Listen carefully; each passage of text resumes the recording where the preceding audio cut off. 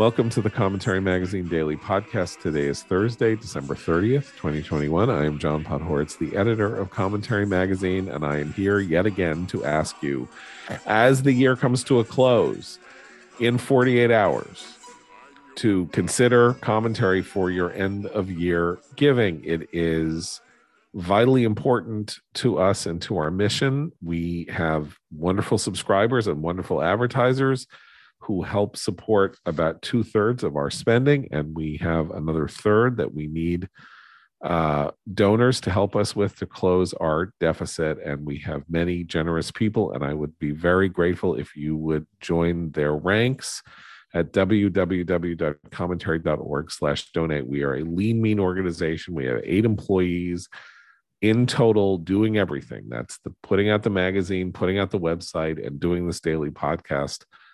There are 4 of us and 4 others. That's all we got. So you know your dollar is going very far when you give it to Commentary, a 501c3 nonprofit, fully tax deductible.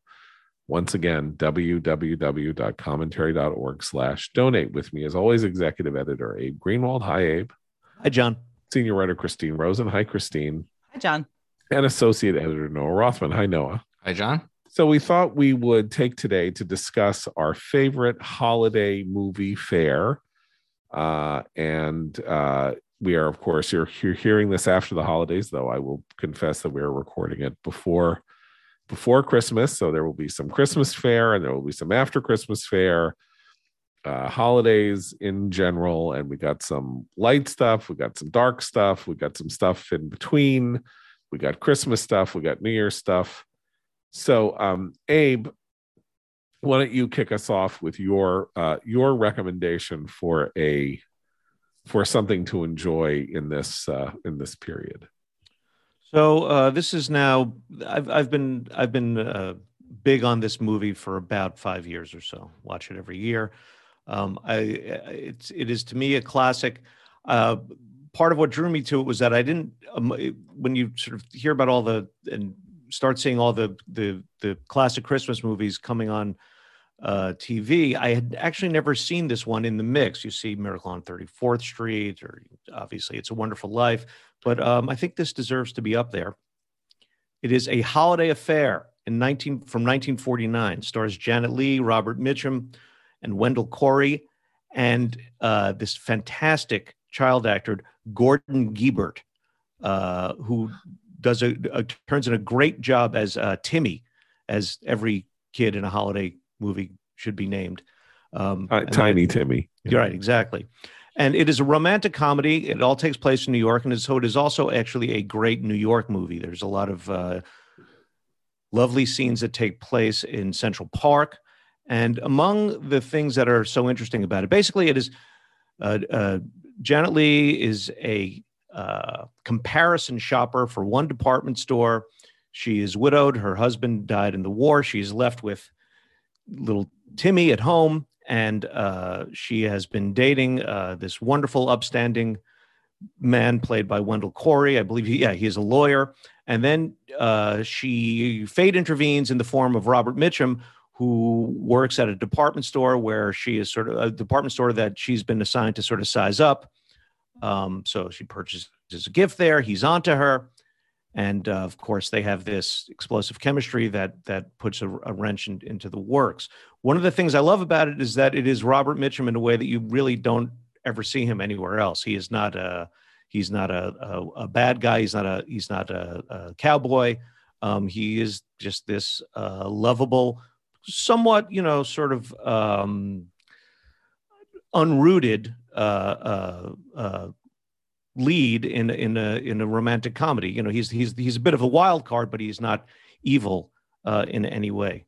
So interestingly enough, I found out that the movie's in 1949.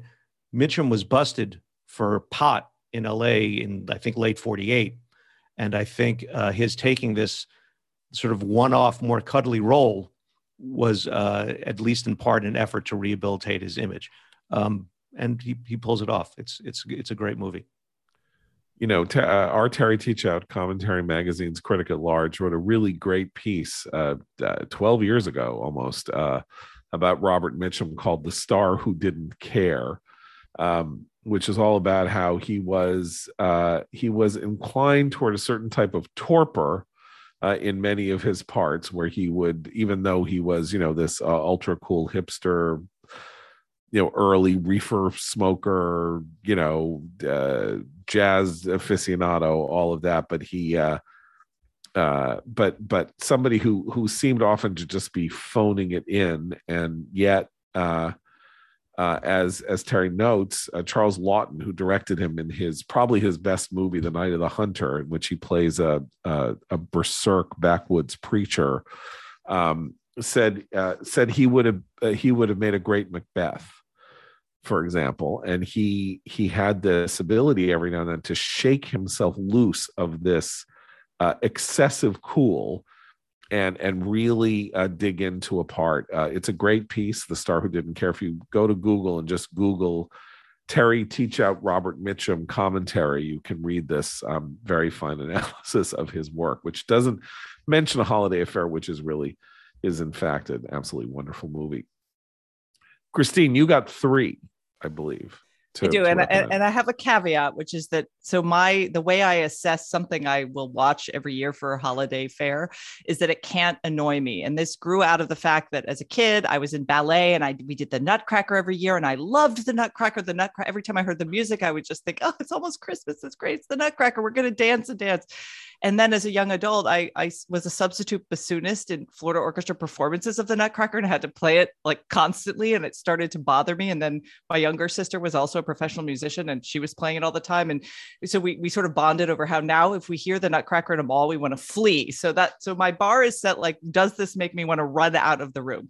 There are 3 movies in our family that we kind of love to rewatch year after year that are our holiday staples. The first, of course, is Die Hard, which is a Christmas movie. The second is Home Alone, which is very sweet. And why am I blanking on?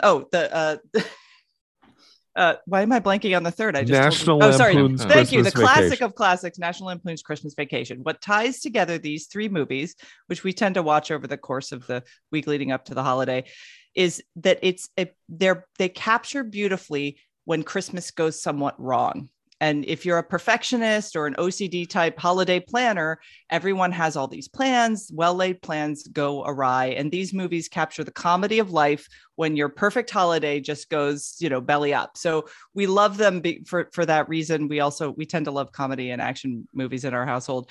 But those are the 3 that I can rewatch every year and not be annoyed. And that's my low bar, but they're quite enjoyable. I have 2 things to say. Number one, I want to tell a story about the Nutcracker and my great niece, Lily, who turns 6 this week. And her mother took her and her sister and brother to see the Nutcracker at the Washington Ballet, I guess, in the last couple of days. And at some point during the second act, Lily turned to her mother and said, "Mommy, I don't understand what this has to do with nuts and crackers." That was probably during the Arabian coffee number. But yeah, I mean, anyway, I think it's the perfect response to ballet, in my opinion, altogether. But I'm fascinated by National Lampoon's Christmas Vacation in 2 regards. One of which is, of course, it's totally discontinuous from the 2 vacation movies that preceded it, which are really about sort of like a harried middle-class household. And suddenly the Griswolds are now sort of like very upper middle class, very affluent, living in this very affluent neighborhood. And Clark has become, in the person of Chevy Chase, has become sort of like the ultimate crazed suburban dad, which isn't really the role that he plays in the previous one. But he's anxious about it, right? He has to get that bonus. That's the whole theme. Is right, like they're teetering on the edge of falling back down. Yeah. And the other thing that I really love about it, or find it fascinating, is that the villains are childless yuppies.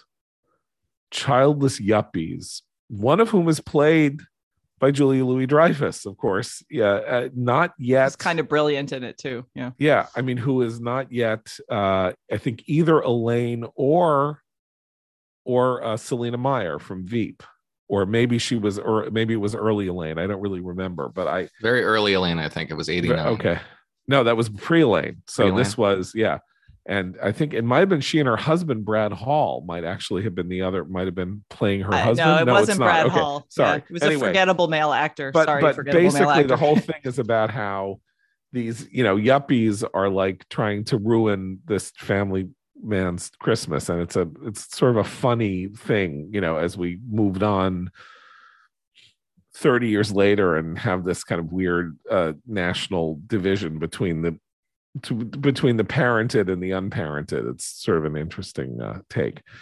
Noah, as you have been all week, I think you're about to go very dark on us. Yes, it should be clear at this point. The entertainment in my household, when it's just me and my wife, involves copious amounts of bloodletting. That's just what really gets us where we need to be. So my entry in this is a late addition to the canon. Came out last year. It's Mel Gibson's Fat Man. So Christmas movies to me are all schlock.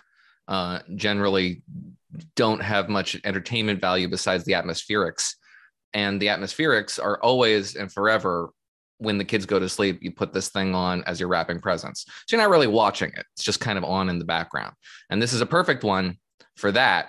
It's a reimagining, Mel Gibson's reimagining of Santa Claus as sort of this harried manufacturer who's facing, increasing reduced returns on his investments, and is trying to, get contracts or the contracts with the federal government and the Defense Department to try to float this business, which is, otherwise sort of failing on him.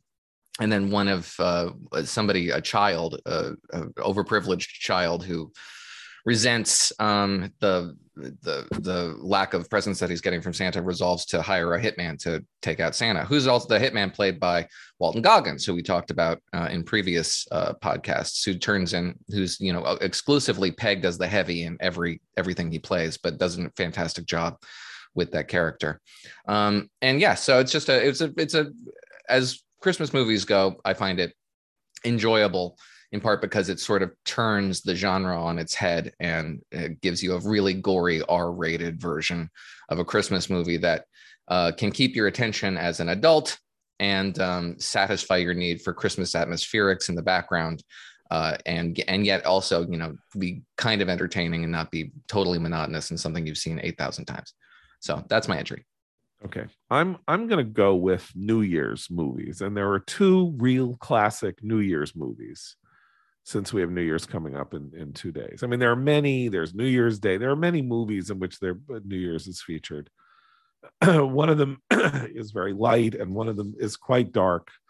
They're both great. The light one is When Harry Met Sally, which is, of course, probably the signature romantic comedy of the last 35 years. The movie that asks the question whether a man and a woman can be friends, or will sex always get in the way. And of course, it takes place over the course of 12 years, an endlessly rewatchable movie, one of the great New York movies, maybe the only great University of Chicago movie, speaking as a graduate of the University of Chicago, where it begins, where implausibly Harry and Sally begin their lives together as recent graduates driving from Chicago to New York, since they both look like they're about 60. So it's a little unbelievable, but a really terrific New York movie, carrying Christmas trees in the streets, having dates on Madison Avenue, stuff like that.